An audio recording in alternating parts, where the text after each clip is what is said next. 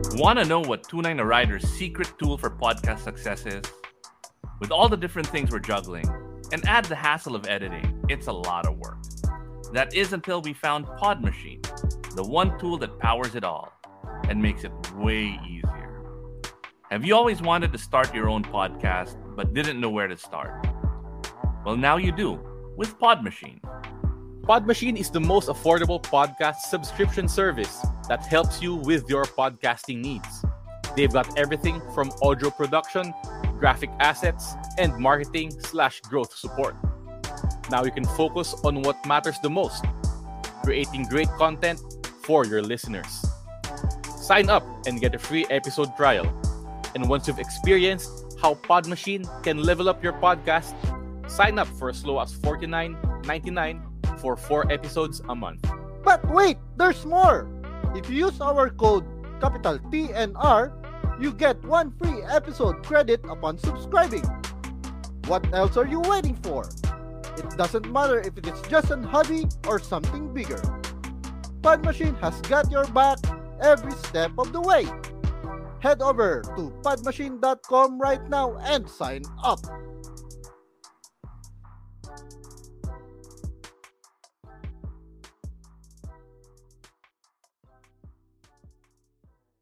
Hello?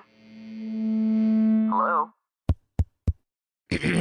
Podcast Network Asia.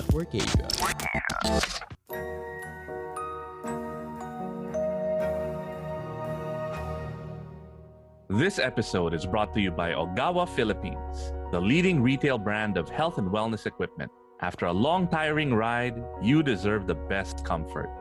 Mga ka-rider, invest in wellness. Check out their promos at Ogawa Philippines Facebook page and shop online at ogawaworld.net.ph. Thank you, Ogawa, for supporting 29 a Rider.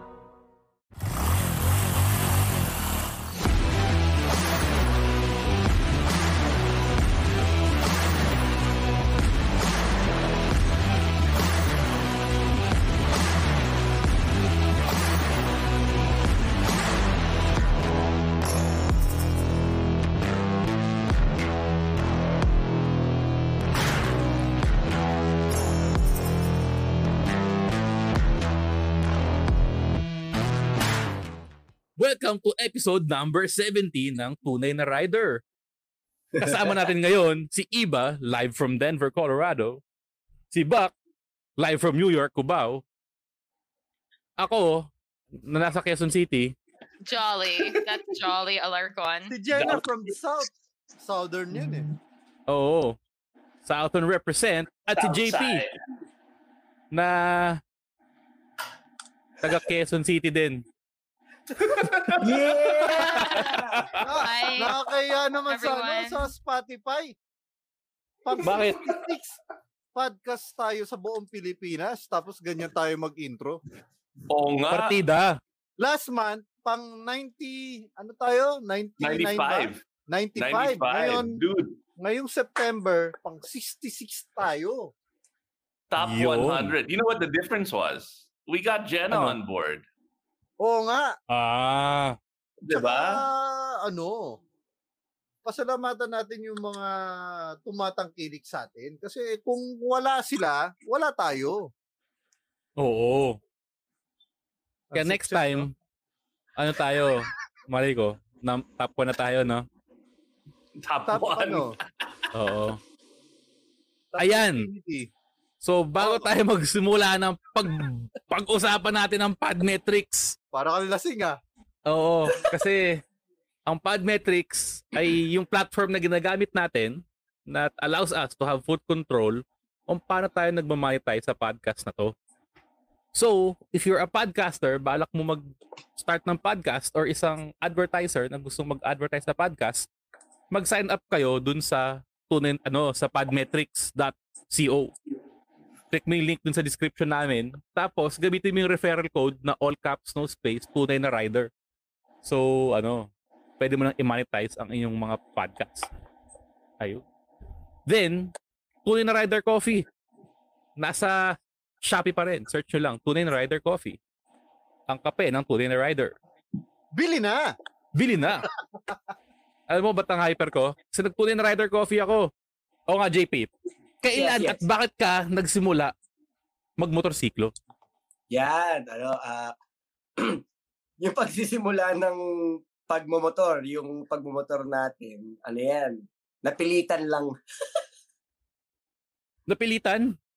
Oo, kasi ano yan dahil yung business namin na muffler shop, sa wife ko yan, sa family ng wife ko. Tapos, parang naisip ko rin na bakit mahilig ako ng mga ibang yung mga gamit ko. Yan, example, damit. Yan, na mga Nike, mga ganon. Ginagamit ko siya lagi. Tapos ngayon may negosyo ng tambucho. Tapos motor ang ginagawa namin. Bakit di nga ako magmotor? Kaya yun, napilitan akong bumili ng motor din. Oh my gosh, you started riding because of the business. Yes, po. Car guy talaga po ako. All right. Wait, so what did you drive? What were you driving? Walang usapang kotse dito, motor lang. Motor lang ako. Boo! What bike did you first get? Bike? Yeah. Ako si Jenna for this show. I am the Jenna now. My first bike was the Ducati Monster 1100 Evo. Wild! Yun ang unang bike mo. Wagas sa first bike ka. I bought it second hand. Pero kahit na, lupit ng first bike mo. Now, you know what? I'm not surprised. You were a car guy before that, so that makes a lot of sense. Actually. But what did you learn on? Hanggang ngayon, yung pa rin yung motor mo, di ba, JP? Yes, nandiyan na sa akin pa rin yung Monster 1100 Evo. Ayun, may forever kay JP. Yes. Hindi ko siya bibitawan kasi onti na lang kami may ganito eh. Yeah, but for real, what did you learn manual 2 wheels on? It couldn't have been that. I just practiced lang. Parang I shift lang from car, and then nilagay ko lang siya sa motor. Parang ganun lang. Yung sa car, sa paa, yung motor sa kamay. Practice. You learned on the 1190? Yes, 1100, sorry. What? So That's talagang crazy. talagang yun talagang doon ka talaga natuto. First, talagang yun na talaga yun, no? Hindi naman kasi parang matuto kasi. 'di ba dati kasi merong XRM na merong motor na especially XRM nga, 'di ba? Parang apak ka lang ng apak, wala siya, yung clutchless siya. Mhm. Yan, nakagamit naman ako noon eh. There you kaibigan go. ko dati nung college ako, ganun. So nakakahiram naman talaga ako ng motor din dati. That makes more sense. So yung first mo Marunong na ka na. personal bike, yun yung 1100. Yes, parang dun lang, parang dito na ako napayagan lang kasi noon talaga pag nakikita ako ng parents ko na humihiram ako ng motor, pinapagalitan talaga ako. Kasi nga delikado daw. Pero ngayon, you have your own motorcycle exhaust shop, di ba? Pero doon nabili ko yung Monster 1100, ano yun 3 buwan kong tinago yun. Oh, Really? paano ka magtatago ng Ducati, JP? Kasi Bakit naman ang taguan mo? Nagagalit yung parents ko tsaka yung parents-in-law ko nga eh. So ano yan? Ay, hindi, saan yan? Sa customer yan. Yes, sabi ko sa client yan. Sabi, bakit nandito pa rin yun? Bakit nandito pa rin yan? Ganyan. Nasa Italy po kasi yung client. Nax naman. Wow. Nagme-merienda ng pizza. Yung Go. yung Orion 2013. Okay. But yung shop is 1997 pa talaga yung shop. The shop was called Jaws Muffler Shop that time, 1997. Sino si Jao? Ang story po nito, Jaws Muffler Shop, yung parents-in-law ko po kasi is from Pangasinan. Yung wife ko is from Pangasinan also. Gets ko na. Nung lumipat sila rin sa Manila, nung start nila yung business na 1997, yung bunsong bayaw ko po is only 2 years old that time. His name is Joshua. Tapos, kinam up nila yung name ng shop na Jaws. So your in-laws were writers? No. So, Also, hindi rin po. ang JP stands for Joshua Pipes?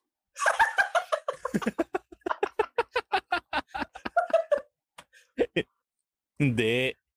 Yeah, hindi ba? Siguro. Hindi ko alam. Doon nagsimula yung Jaws. Tapos nung dumating ako ng 2013 when I married my wife, pinapahandle nila sa akin tong Kamyas. Then yun nga, yung panganay ko na bayaw,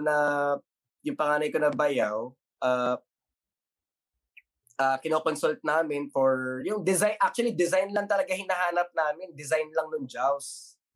Kasi 'di ba yung mga style dati, pagka magtatayo ka ng business, maglalagay ka ng signage, yung alam mo yung pinipaint lang na yung normal lang, lettering yung lang. Yung mga sinuuna, oo. Oo, gusto namin dahil syempre 2013 na, mga ganun. Parang magkaroon lang ng design lang sana, maganda yung signage. Naghahanap lang talaga kami ng design lang. Nung nakita namin yung Orion na design, yung dati naming design yung parang may letter C na gano'n, tapos may star, mga ganyan. Napag-desisyon na nung magkakapatid na maganda nga yun. Tapos parang naisip namin, pati nung wife ko na ilipat na lang kaya ng na Orion na rin yung name para madali lang maalala yung mga ganun. Okay. That's why, doon nalipat sa Orion yung shop dito sa Kamyas. So yung unang nagtayo itong Jaws nung 1997, lang to? Exclusive lang to sa mga motorsiklo? No. Ano yan? Dati yan, 1997, motor yan, mga two-stroke. Tsaka alam mo yun, di ba, uso dati po yung 1997, uso dati yung, alam mo yung mga owner na na sasakyan. Yung mga naka-solid na stainless, mga ganun. Yung mga FPJ. Yan. Yan, dyan nagsimula. Talagang fabrication ng stainless talaga. Stainless, tapos tambucho, yan. Tapos hanggang sa, di ba, 1997 onwards, 2000, mga uso niyan yung mga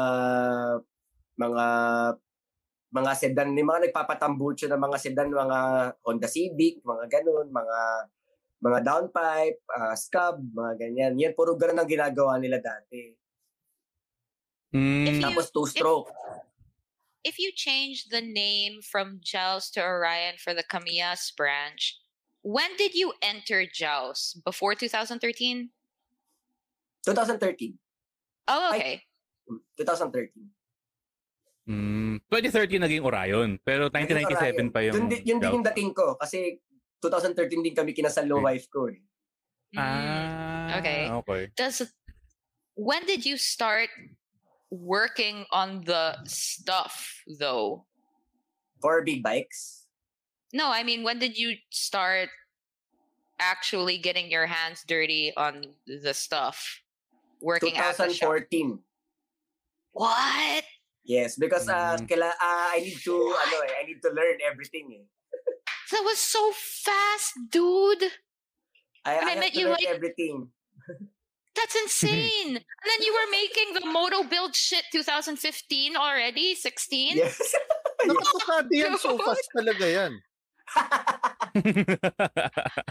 Pero so gumagawa kayo ng mga kotse dati, when at saka bakit mo naisipan na parang, sige, exclusive na tayo sa motorsiklo?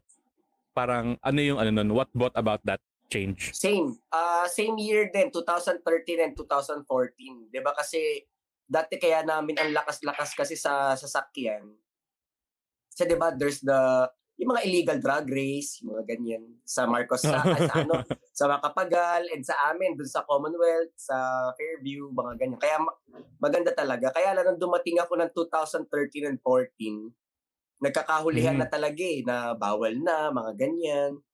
And marami na rin yung mga city ordinance. Diyan na pumasok yung city ordinance. Kasalanan mo pala. Kasalanan? Hindi po. Marami kami gumagawa.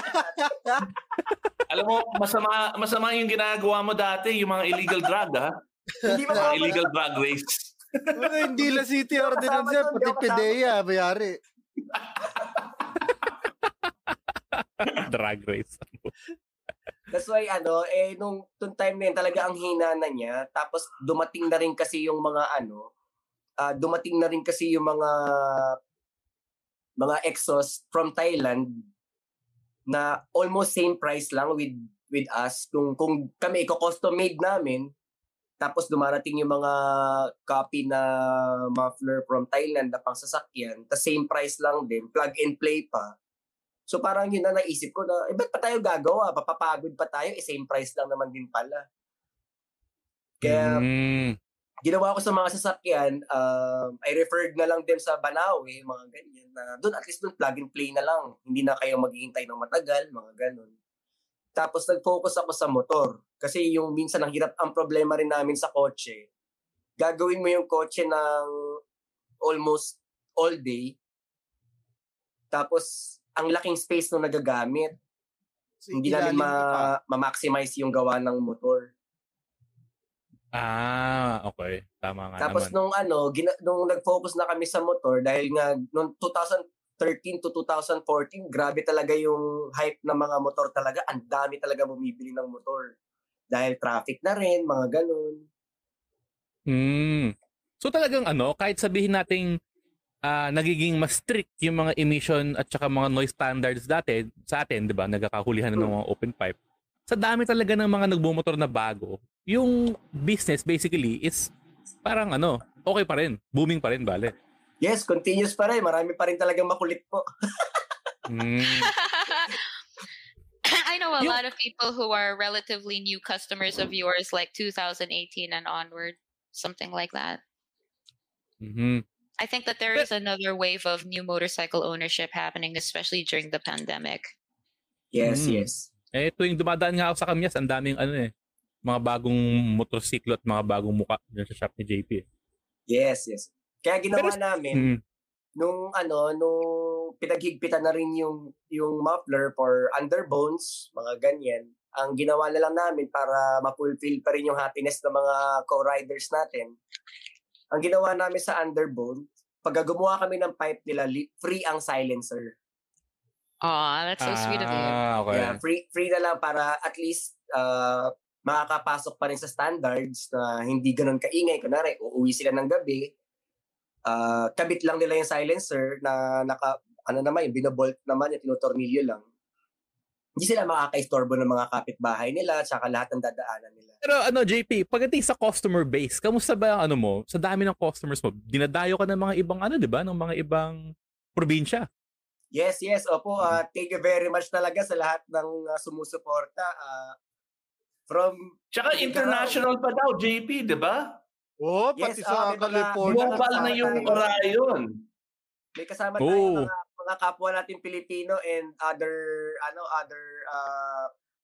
mga foreigner, yan, umu-order din sa atin. Nakakapagpadala na tayo sa Canada, US, Germany, and sa New Zealand, mga ganyan. Yung iba, sa Japan. Sa Italy. Po? Sa Italy, meron na rin. Yung wala umu-order. Andun lahat ng exhaust eh. Doon nga lahat ng kalaban ni JP. Andun lahat eh. Pasukin mo na. Ayan. Uy, si Gino daw. Yung XSR daw niya, naka-pipe na daw. Oops. Para doon yung XRM niya. Ay, nako. Paparaffle tayo ng tambucho sakto sa XRM mo. Yes. With free silencer. Para wala ka ng problema, Gino, parapol natin yung XRM mo. Yun. May pirma ni Gino. Teka lang, bago tayo pumunta sa ating susunod na set ng tanong. Pag-usapan Gino, sa kunin mo lang yung XADV sa condo. Sabihin mo lang sa akin, you can borrow it. Yun. Nag-partner tayo sa NordVPN through Podmetrics. Kaya, for you guys, di ba, para ma-enjoy natin yung same experience, meron tayong napakagandang promo ngayon na meron tayong ibibigay na 73% off dun sa 2-year plus plan plus 4 months free. Gamitin nyo lang ang coupon code na TNR bago ka mag-checkout. Tapos, meron din 30-day money-back guarantee. ang VPN. So, wala tayong kawalan dito. Wala tayong That's no the loss. easiest. That's the easiest coupon code I've ever seen for anything. Props TNR. TNR. TNR. So, mag-sign up na kayo sa NordVPN. Yawn. Oh, Jenna, it's your turn. Okay. Okay, so Jenna's segment on every show is we call it Jenna WTF. Because anything that pops in her head, she will add. We don't need a script for this part, Jenna. So Okay, all right. go wild.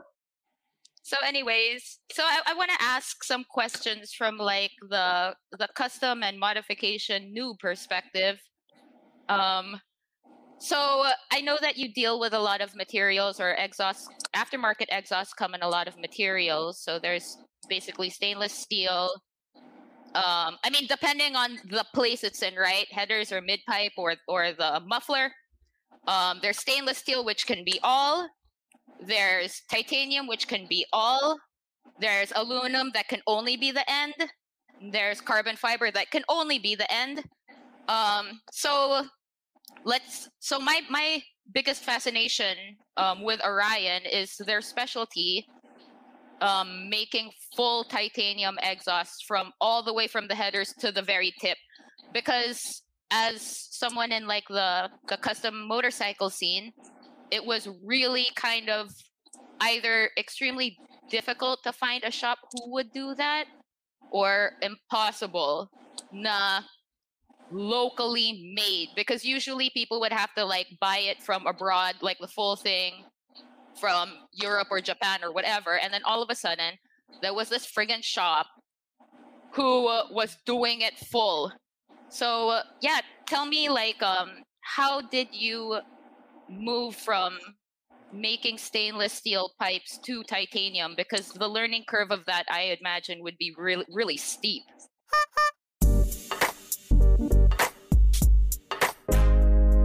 Have you ever felt like you needed to take your life to the next level? If yes, then go ahead and check out my podcast called Small Talk with Alec Cuenca. Allow me to share with you wisdom by ancient philosophers and modern thinkers, partnered with practical science-driven advice. All of that and more, only here on Podcast Network Asia.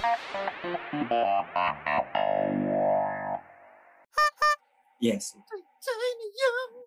Ayun na yung sagot, yes. No, I mean like okay. All right. Okay. The question is why and how Di ba pwedeng ABC did you na lang? decide to jump into that? Multiple Yes, choice. True or because false? from 1997, we're always doing it stainless. Pinaganda And ni JP.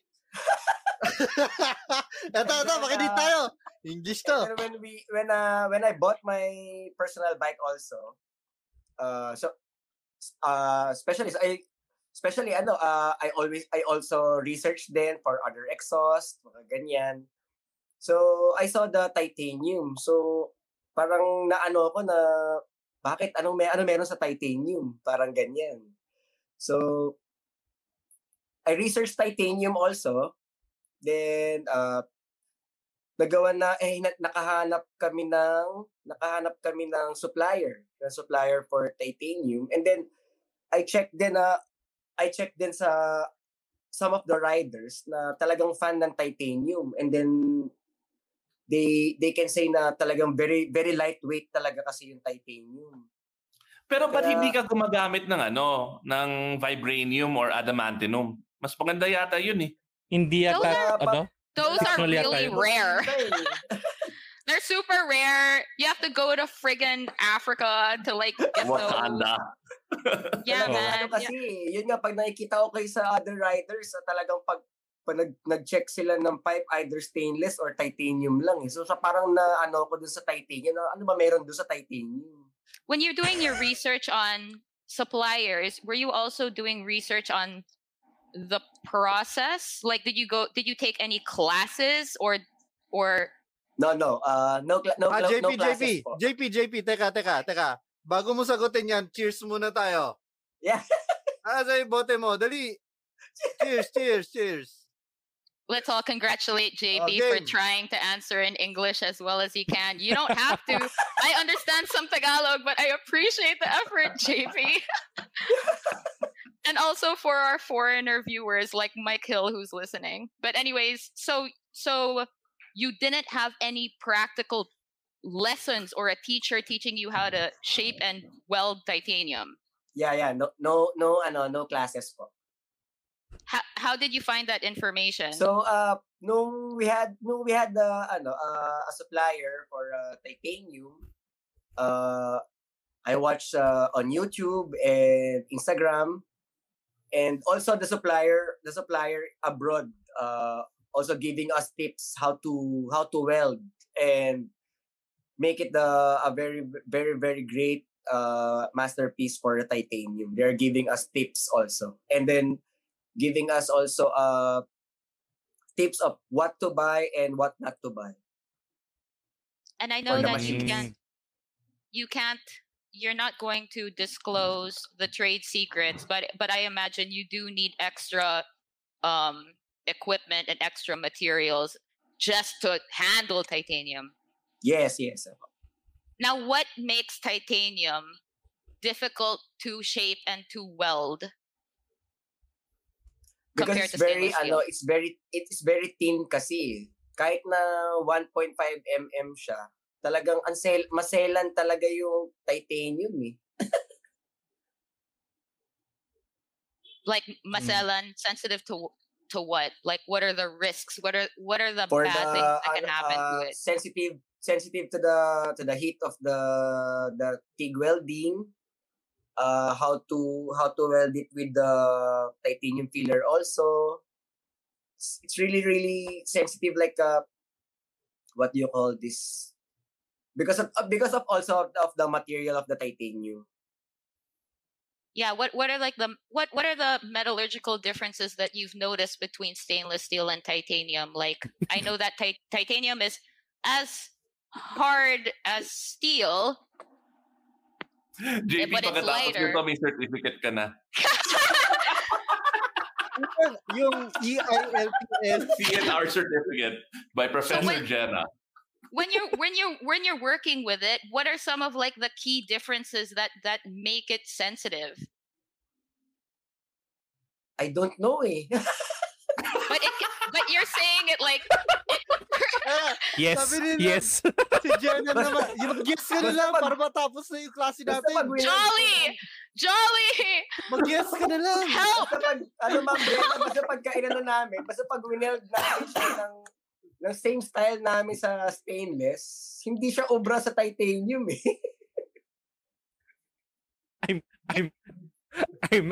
I'm keeping silent here, Jenna, because I'm enjoying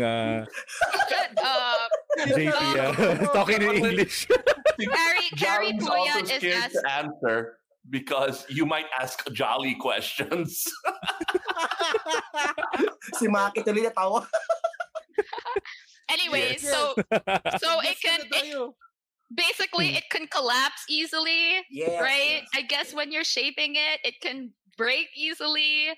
The welds can get oxidized and get air accidentally into it even more, which makes them unstable. Like, yeah. Yes. Tama po. Yes. and how you deal with those things in your shop are highly specialized and you can't disclose because that's what makes everyone go to you. Trade secrets. Trade So ano yung mga secrets. secrets na hindi mo pwede sabihin? Yes. Pag-uusapan natin ito mamaya, May backstage style, pag di na live. May style ng pagka-weld, and then tsaka meron lang tayong additives na ginagawa. So, to make the titanium na ma-weld na maayos. Or, someone can like pay millions of pesos for that big machine, that mandrel machine, right? How much Same machine lang ginagamit namin for stainless and titanium. Meron lang talaga mga additives na kailangan ilagay. Yeah. What about if you're using mithril? I know what that is. I know what that is. Punta ka sa iba. Yung problema kasi, yung titanium by itself, hirap na hirap na si JP pumunta kumuha sa Russia. Sa Russia pa lang yun. Kung kukuha ka ng mithril, medyo mahirap pumuntang Asgard. No, mithril Astral's not from No. Asgard. Middle Earth, man. Middle It's from Earth. Middle Earth. Or Di ba dun Mirkwood. gawa yung mithril yung hammer ni Thor? No. Middle Earth yun. What's Thor's hammer made of? Hey guys, what is Thor's hammer made of? Please drop it. But it was hammered with like a forge that was a star. That's what I know. But anyways, what's Thor's hammer made of? Please tell us. Tas kasama ka rin sa raffle. Wait, si Dante. Si Dante na sa Anyway. Dante. So Ayan, Middle Earth. When in Middle Earth, you know what the Back to JP. wizards do. That's where I am now. What the wizards do. Anyways, There's a good question galing kay Kari Puyat. Nagtutune ka daw ba? No. Mm-mm. Meron lang yung gagawa, puro more on exhaust lang kami. And then meron tayong mga recommended na shops for retuning, for tuning, remapping or reflash. Remap and reflash it's only one lang yan. Sa pag ewan ko bakit ba may remapping tsaka may reflash pa silang pero iisa lang yun. Para malito. We have Motorrad in Banawe, we have Motoscoot in Project 4, and we have SBAS, Sports Bike and Accessory Shop in lagpas lang ng Marcos Highway. and Speed Lab. No, Ayun the yun, Speed si Lab, si the Speed Motorrad Lab yun. owns the dyno tuning.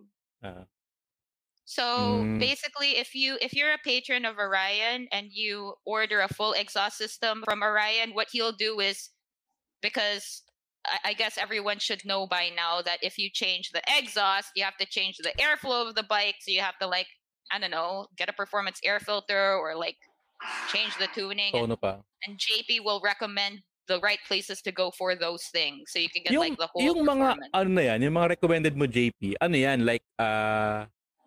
may na kayo, may pinagdaanan na kayo, bale, may partnership na kayo, parang nag-usap na kayo, ganun. May Actually, hindi kayo. naman. Para talagang recommended lang talaga siya. Kasi actually, lahat din kasi ng mga nagiging clients namin, sila rin naman nagbibigay ng feedback sa amin na dito ako nagpa-reflash, dito ako nagpa-ano. So yun, magaganda naman daw yung kinalabasan, pati yung graph. Kasi may mga graph naman na ibibigay yan. Kaya talagang recommended sila. May proof na may talaga, may performance gain. Yes, Tsaka Hindi yung nakakatuwa kasi yung mga owners din kasi, yung mga owners ng tatlong shop na yan, mga racer din kasi yan, mga kumakarera yan sa Pirelli Cup. So they know what they're doing talaga. Mm-hmm. Racist din yan. Hindi racer, hindi racer. Racer. Kala ko racer. Well, here, this is a question that is really that's relevant, and we kind of touched on this before in a previous episode, but Jolly and JP, why do you not just stop at a custom or an open pipe when you modify your bike? Why should you look at the other components and get your bike reflashed or tuned? Ikaw muna, JP. Jolly! Yes. Paano ulit? Yes. Sige, ako na lang Jolly, muna. Ako na lang muna. You take this. Yung motorcycles kasi natin, 'di ba? Ano 'yan mga ilang libo-libong components 'yan. Isang part lang talaga nung chain na 'yan, yung exhaust. So hindi naman porket nagpalit ka ng exhaust, instant power na agad sa motorcycle mo 'yun. So kaya kailangan ng tamang tuning, tama yung tono ng exhaust, tama yung tono ng airbox. Parang talagang damay-damay pag may pinilitan kang isang component dun sa bike mo. Kaya yung mga open pipe, hindi naman porket maingay yung motorsiklo, mas matulin ka na. It could be actually baliktad, it could be worse. Kaya sila JP, yung sa expertise sila, hindi yan yung basta-bastang pinaingay lang. Pinag-aralan yan. May yan. Kaya kasi sabi, may feedback, 'di ba? Galing dun sa mga nag-tune. Yun yung importante, na hindi lang basta-bastang tunog matulin. Dapat yung mismong motor tutulin din. Tama. Mm-mm. I have a follow-up question to that. This is for JP. without giving away too much of your trade secrets, what do you want to tell other bike builders, whether they're experienced or they're just starting? What are some of the tips you would give them into trying to build their own exhaust systems? Basta creative. Creative, saka mga ano lang. Actually, ang daming builders na kaya naman na nilang gawin eh. Kaya po talaga nilang gawin eh. Kaya lang kasi parang yung ibang builders kaya napupunta kasi sa amin. Kasi nga yung time nga kasi ng building the bike, tapos build pa ng exhaust, mga ganyan. That's why they give the work to us na lang. And then ang tips at mga tips lang naman for them pare-pareho lang naman ng mga diameter niyan tsaka mga sukat niyan. Yung iba ginagawa talagang art naman kasi yan eh. Art naman siya, and then just parang same sa amin sa Orion. Everyday na ginagawa mo dapat paganda ng paganda talaga yung gawa. Parang wag kang maging consistent sa kunya nakagawa ka ng maganda, wag kang consistent doon, dapat kailangan mas may magaganda pa. Maganda yung sinabi ni Levi Albania. Sabi niya, yes, support quality, support local. Pero he's probably speaking about Albania. Kaya titanium nga eh, Russia yun eh.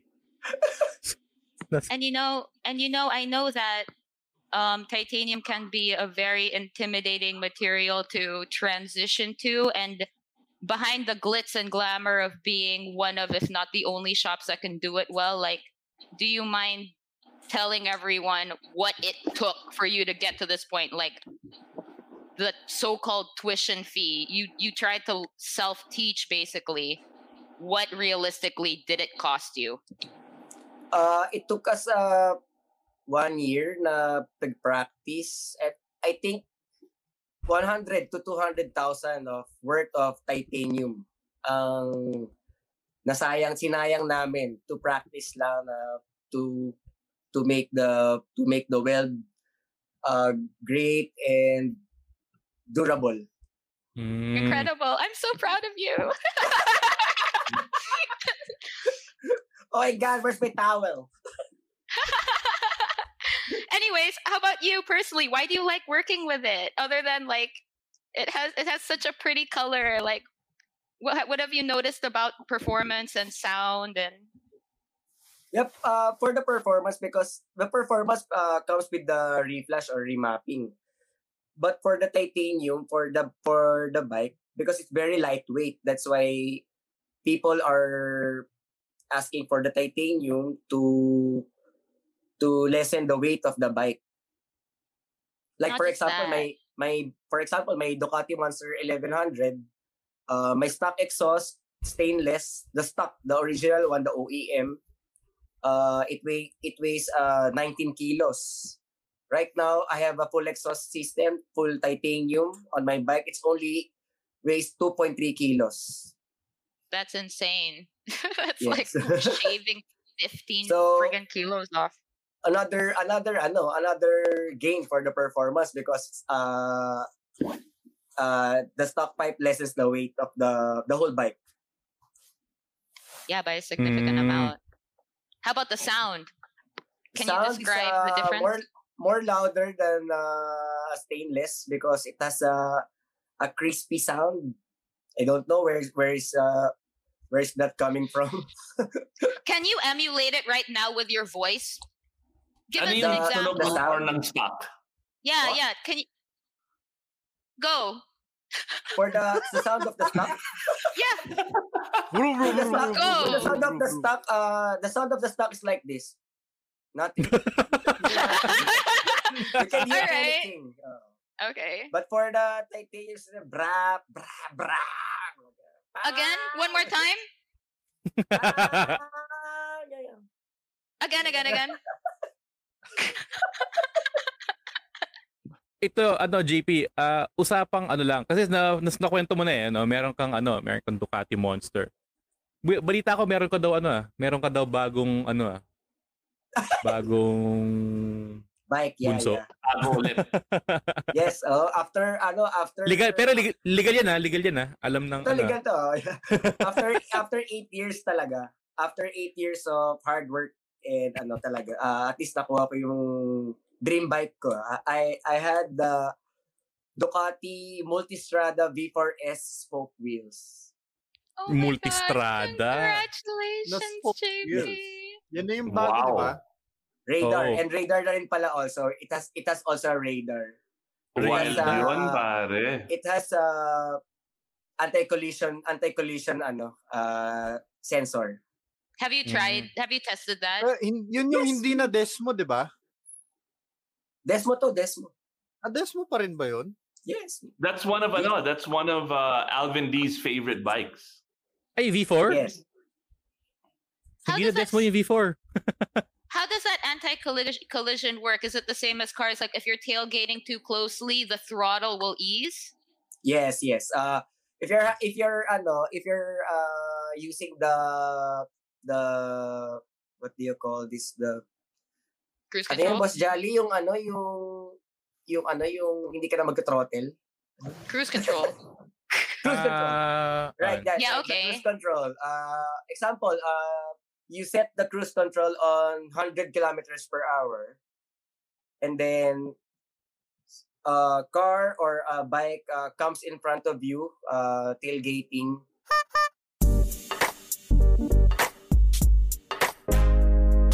Have you ever felt like you needed to take your life to the next level? If yes, then go ahead and check out my podcast called Small Talk with Alec Cuenca. Allow me to share with you wisdom by ancient philosophers and modern thinkers, partnered with practical science-driven advice. All of that and more only here on Podcast Network Asia.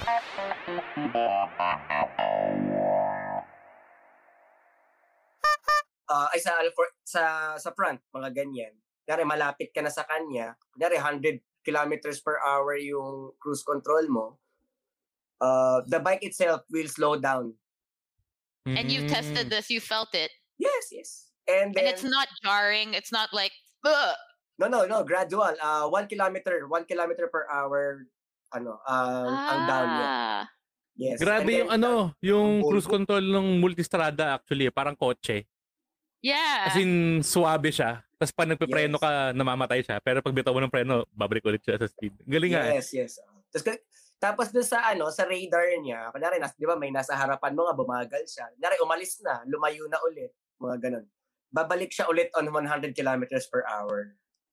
Galing. That's cool. Yeah. High-tech.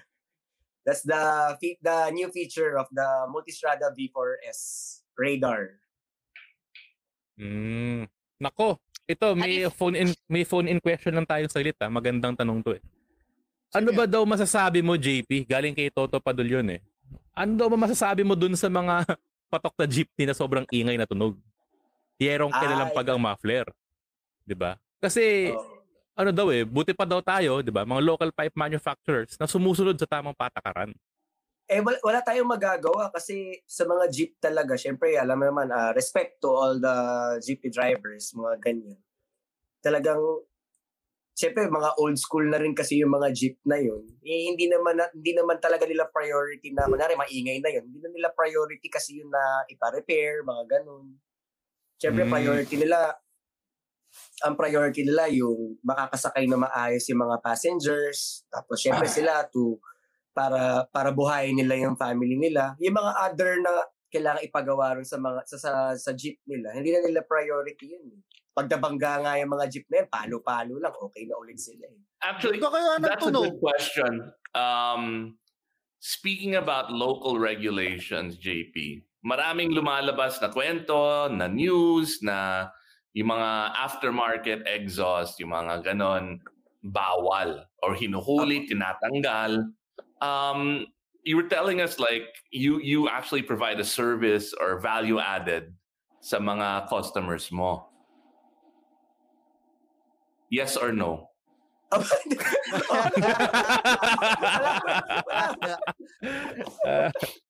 No, what do you do with these regulations? We follow the standards also, Boss Iba. Kaya tulad ngayon, yung nilabas namin this year, yung power pipe for underbone. Kasi nga, dati kasi 'di ba nasa 115 decibel ang regulation ng LTO. Tapos this 2021, binaba nila to 99 decibel lang.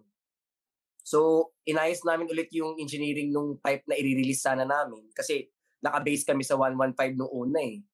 So, ginawan ulit namin ng bagong pipe para bumaba siya yung ingay niya, bumaba ng less than 99 decibel. That's why we released the VMAX power pipe na for underbone for 300cc and below na mga bikes kasi sila yung mga sa kanila talaga mainit na nahuhuli lagi. Na ano yan, AGP, ipaparaffle natin mamaya. Yan. Oo, yan ipaparaffle natin mamaya. Yun. Ayan, no? Yan. So, Diba next week? lumabas tayo ng 87.5 decibel up to 93 decibel max ang tinutunog lang ng pipe na to. At 3,000 RPM only. Ayun. So basically, when somebody buys, and then you were also saying you actually provide a silencer if somebody buys a pipe from you. Yes, for the open pipe po. Yung open pipe, that's talagang lagpas talaga siya ng 115 decibel eh. So we put a silencer na bolt on para bumaba yung decibel niya, mas tumahimik siya ng onte. Kumbaga para to respect when they're not resting. Sa village, subdivision, dadaan ka ng mga simbahan, dadaan ka ng mga lalo ngayon yung may mga city ordinances, especially Marikina. Especially Marikina ang pinakamababa ang regulation ng decibel. Mas mababa pa sila sa LTO. Ang city ordinance lang ng Marikina is 90 decibel only. So that's pretty awesome. So if you buy pipes from Orion, you know that you will be following regulations. Diba? That's pretty cool.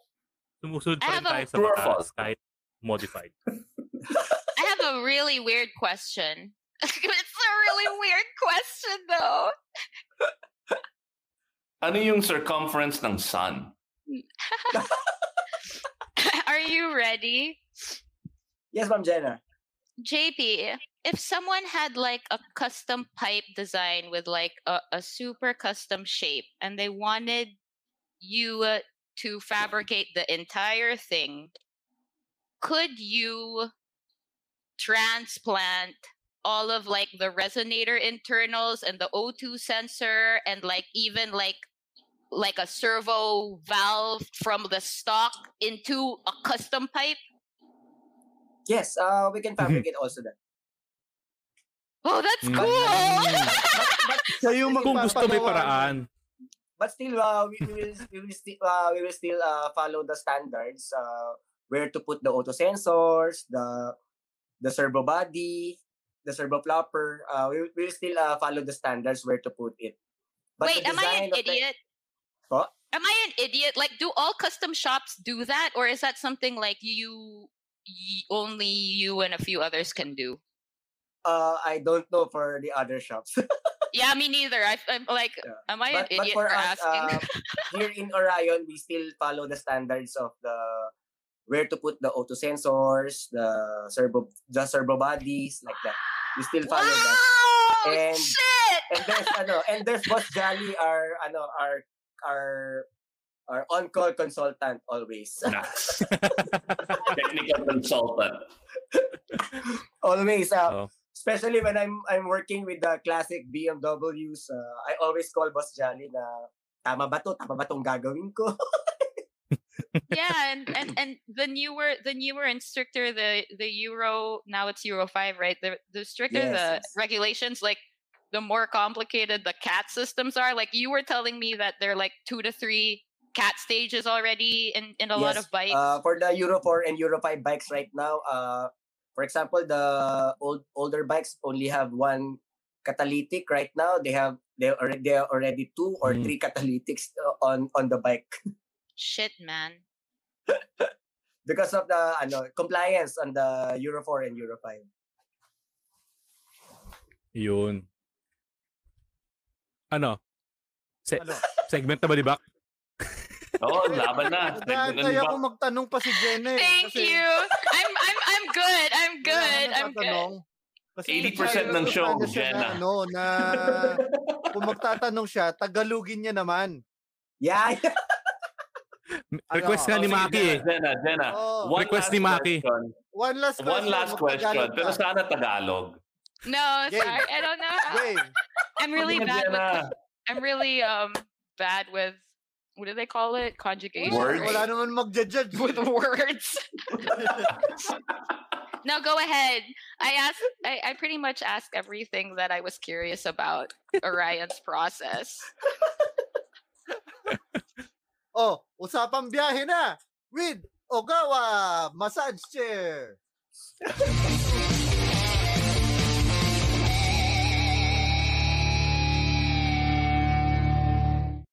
Ito, may nag-chismis eh. Naligaw daw to sa Bicol si JP eh. Kwento mo naman yung pinaggagawa niyo sa Bicol. Ba't ka naligaw? Ay.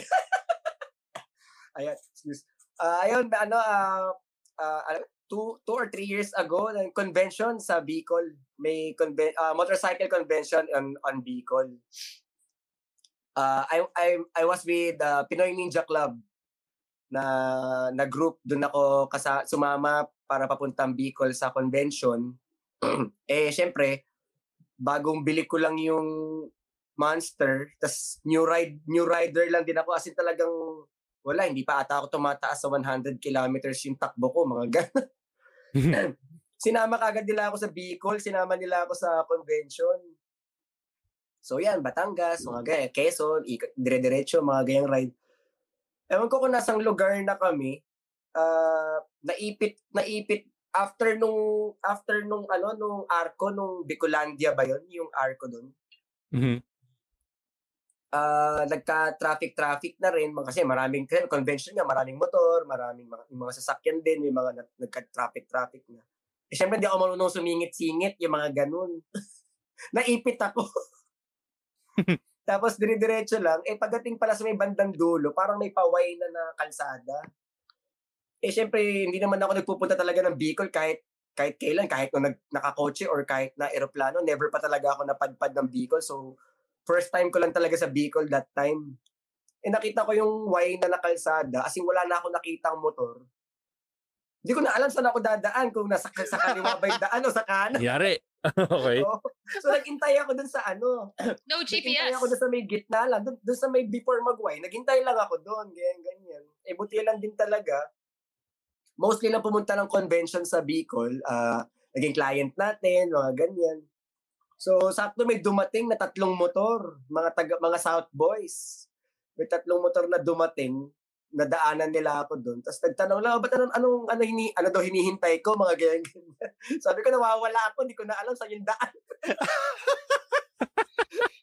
Kaya sila na yung kumidnap sa akin, dito tayo, ganyan. Tapos, nung after na nun, kinuha na nila ako. Pero JP, papunta sila sa convention. Papunta rin. Okay. Baka hindi pa na sila pumunta sa convention. Papunta sila rin. Sa ibang convention papunta yun. Mga kaibigan din natin, mga ganyan. Okay. Oo, nakita nila ako doon. Akala nila nasiraan ako or may hinihintay ako, mga ganyan. Hindi, sabi ko nawawala ako, hindi ko na alam kung kaliwa o kanan. Tapos yan, nung dumire-diretso na kami, nung dumaan na kami doon, so nag-picture kami, nag-pictorial kami na may nakita kami magandang lugar. In-explain nila sa akin na kahit kaliwa or kanan pala ang daanan ko, darating pa rin pala ako sa Bicol pa. Isang daan lang. Kumbaga nagkaroon lang pala ng parang ganun yun, parang monument lang pala yun. Ayun, kaya doon ako nawala. Kaya pa tawag na rin ng tawag yung mga kasama ko sa Pinoy Ninja kung nasa na raw ako. Yun pala. Kasi ang tagal ko naghihintay doon. Almost 20 minutes ako naghihintay doon. Na-imagine ko yung mga tropa mo, JP, no? Pagdating mo sa convention. May bago na ako mga tropa. May bago na akong best friend. Di ko na kayo best friend. Talaga nadadaan. Pero ano yung JP? Ano itong lately kasi ang dami mong post eh. Parang may riding group ka yata. Itong Mixed Nuts. Yes, Mixed Nuts, yes. That's Kwento mo naman sa amin. group. Sino yung mga yan? At saka saan kayo nagra-ride? Hey, there's a Mixed Nuts ride tomorrow that I can't go to because my body clock is fucked. But there MRC Henry, Katana Rider. He's from Mixed Nuts. Yeah, Henry, yes. Tita Henry. Katana. Yes, may ride ng Mixed Nuts tomorrow, Tagaytay. Yeah, but I can't join them because still in quarantine. Mixed Nuts, history of the Mixed Nuts, most of them other bloggers, and then Boss Jason Te, the owner of Triumph JP, is JC Philippines, and mga ibang mga kasama namin na sila J-Mac, mga nandyan, sila Henry Chan, owner ng yung Chin Mount. Yung Chin Mount, yan. Yung 3D print. Yes, tapos sila yung iba pa mga kasama namin, mga motorcycle dealers din also from Batangas. God. Henry's here. Henry, I'm sorry. You know what? I don't even call him Henry. I just call him Katana Boy. I call you Katana Boy. Huwag Katana Boy, Jenna. Katana Man. Sorry. Katana Man. Katana Chan. Katana Chan. Katana Kun. But I have another question. Tagalog. Kailangan Tagalog. Oh my God. Si JP ng English. Sabi mo lang na wala na eh. Pag meron, Tagalog. I'm like trying to write it in my head and I can't. But anyways, sorry. What are your top 3 favorite bikes that you worked on? Tagalogin mo. Ano ang iyong paboritong tatlong motor? Dali. That you worked on, yeah. Yeah, my top 3 favorite bikes. Number one, especially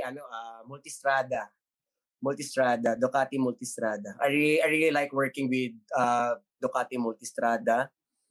And then the two nakalimutan ko rin mga name ng bikes, pero gusto mga classic bikes eh. I like especially yung kay yung dinala sa akin ni Boss Jolly, yung kay Doc Alan Lianto. What's this? Super Hawk. It's the Super Hawk 1968 model, no? 63. 63. Yeah. I really like classic bikes kasi hindi naman ako talaga nakakita noon eh, kaya tuntua talaga ako na nakakita ako ng lumang motor dito sa shop. Tapos lalo yan re-restore. Sobrang I'm really waiting talaga na matapos talaga yung bike na yan. Tapos number 3 mga super bikes, mga sports bikes pala. I like working also on sports bike. Ang sobrang challenge ng sports bike, lalo pag tinanggal mo lahat ng fairings niya, lahat ng tornilyong tatanggalin mo, mga 50 to 100 bolts, ganyan. Tapos pag tapos na, babalik mo, may sobrang 2 tornilyo, ulit ka na naman. Ulitin mo na naman ulit niya sa simula. Sobrang tuwan-tuwa kami na yung mga pinaka-paborito namin mga motor, mga parang malaking challenge sa amin. And I'm sure it makes you, it like gives you such a sense of satisfaction either watching those sport bikes either race or like drive off really fast and the sound just sounds like everything's working perfectly. I'm sure that makes you so especially happy. when I saw them on the road, even na nakasasakyan ako, makita ko sila na nandun sa kalsada, and then maririnig ko malayo pa lang, I hear them na Orion yung tunog na yun. Orion!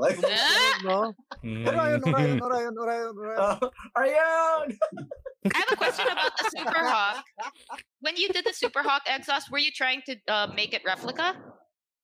What were you trying to do? The owner wants something na really look like the stock. So it's also a big challenge to us na ginawa hindi stock yun. Replica nung RCV, yung 166. What is a race bike? Let me look that up right now. RCV to what? Ay, 166 ba? 116. Wait lang. I-google ko pa. Kalimutan ko na yun. Yung 6-cylinder na ano. Why don't you just show it on your phone? But that's great. RC165. Yung Honda RC165. Ganung style. Pero imbis na 6 yung tambucho, 2 lang. Kasi single seat, twin cylinder lang eh. Pero yung bend talaga na challenge kami, yung bend. Oo. Nakailan tayo doon, JP? Tatlong, we had the 3 sample of the pipe. Kaya, pero nagawa naman. Yung curve talaga niya. Sexy yung curve. Parang paggabi, pagod ka na sa buong araw pa lang kakagawa ng pipe. Nakakapagod. Hindi, ano ako, boss, gabi nagsisimula ang trabaho ko. Bakit? Kasi yung mga client ko, gabi sila nag-i-inquire. Yung mga nagchat-chat. Nag-i-inquire sila gabi. Hanggang 4 a.m. May kausap ako hanggang 4 a.m. Napapansin ko kasi yan, yung, ano ba yan? Gamer na upuan ba yan? Ay, hindi, Ducati yan. I bought mabilis yan. Ducati. Masakit sa katawan yan. Dapat Ogawa chair ang ginagamit mo. Para, I knew it.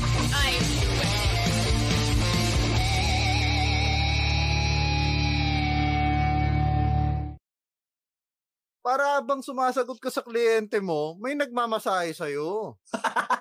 Diba? Hindi, dapat may Ogawa chair si JP dun sa lounge.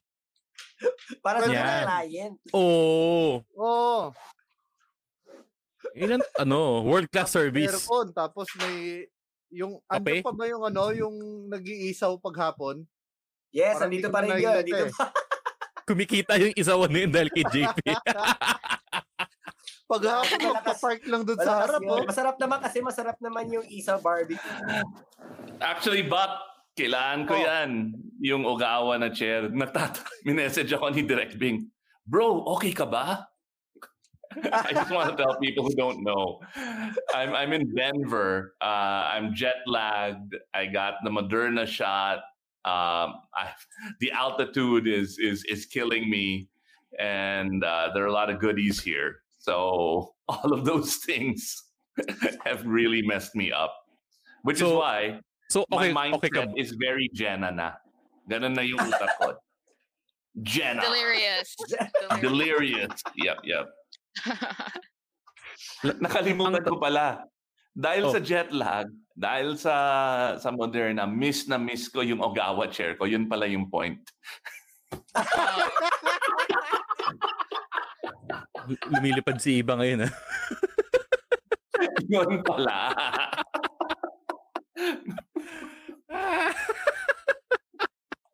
Panalo ka na. So, our question for the raffle is, would you upgrade your exhaust to Orion? Why or why not? Lagay nyo sa comment section. At may chance na kayong manalo ng... Pwede. At sumali rin ako eh. Oo nga pala. Sandali. Isali mo na ako. Sali din ako. Pasok sa Helix ng tambucho na yun eh. Oo. Bianca, sali mo ako. Teka, sasagot lang ako. Ako rin, teka lang. So, JP, ang huli natin tanong habang nagtatype yung mga tao sa comments, what do you think makes a tunay na rider a tunay na rider? Yes. Ayan, sakto. Pinakamagandang tanong nga yan.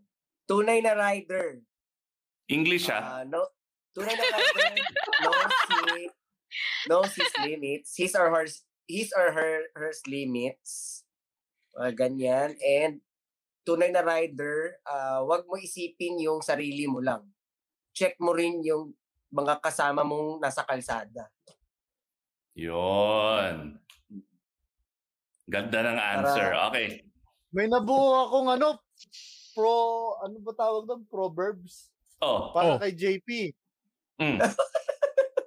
At tunay na rider knows his limits, wag birits ng birits. Yeah.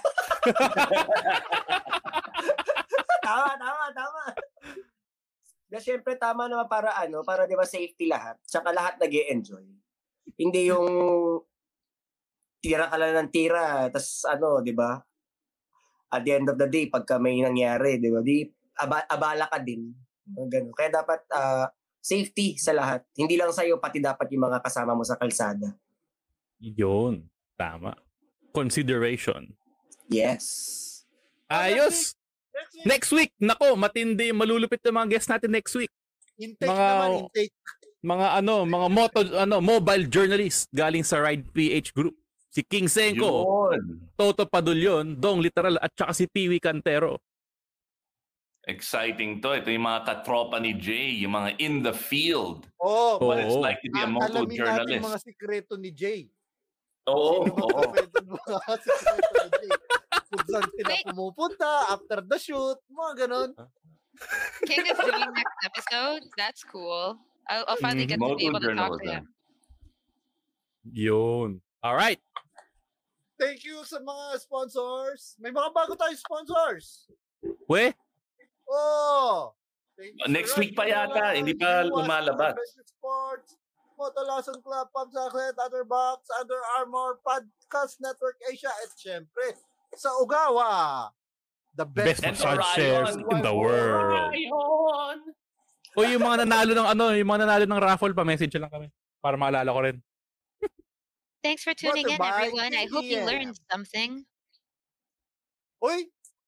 Ang bango nung alcohol nung Daily Essentials, ha? Oo. Daily ko ginagamit. At saka yung sunblock na may disinfectant. Hindi alcohol yung isa. Isa alcohol, isa disinfectant. Ha? Dalawa yung alcohol.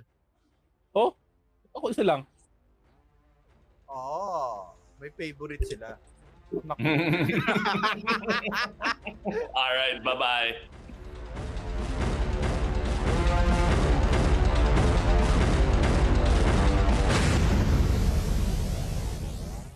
The views and opinions expressed by the podcast creators, hosts, and guests do not necessarily reflect the official policy and position of Podcast Network Asia. Any content provided by the people on the podcast are of their own opinion and are not intended to malign any religion, ethnic group, club, organization, company, individual, or anyone or anything.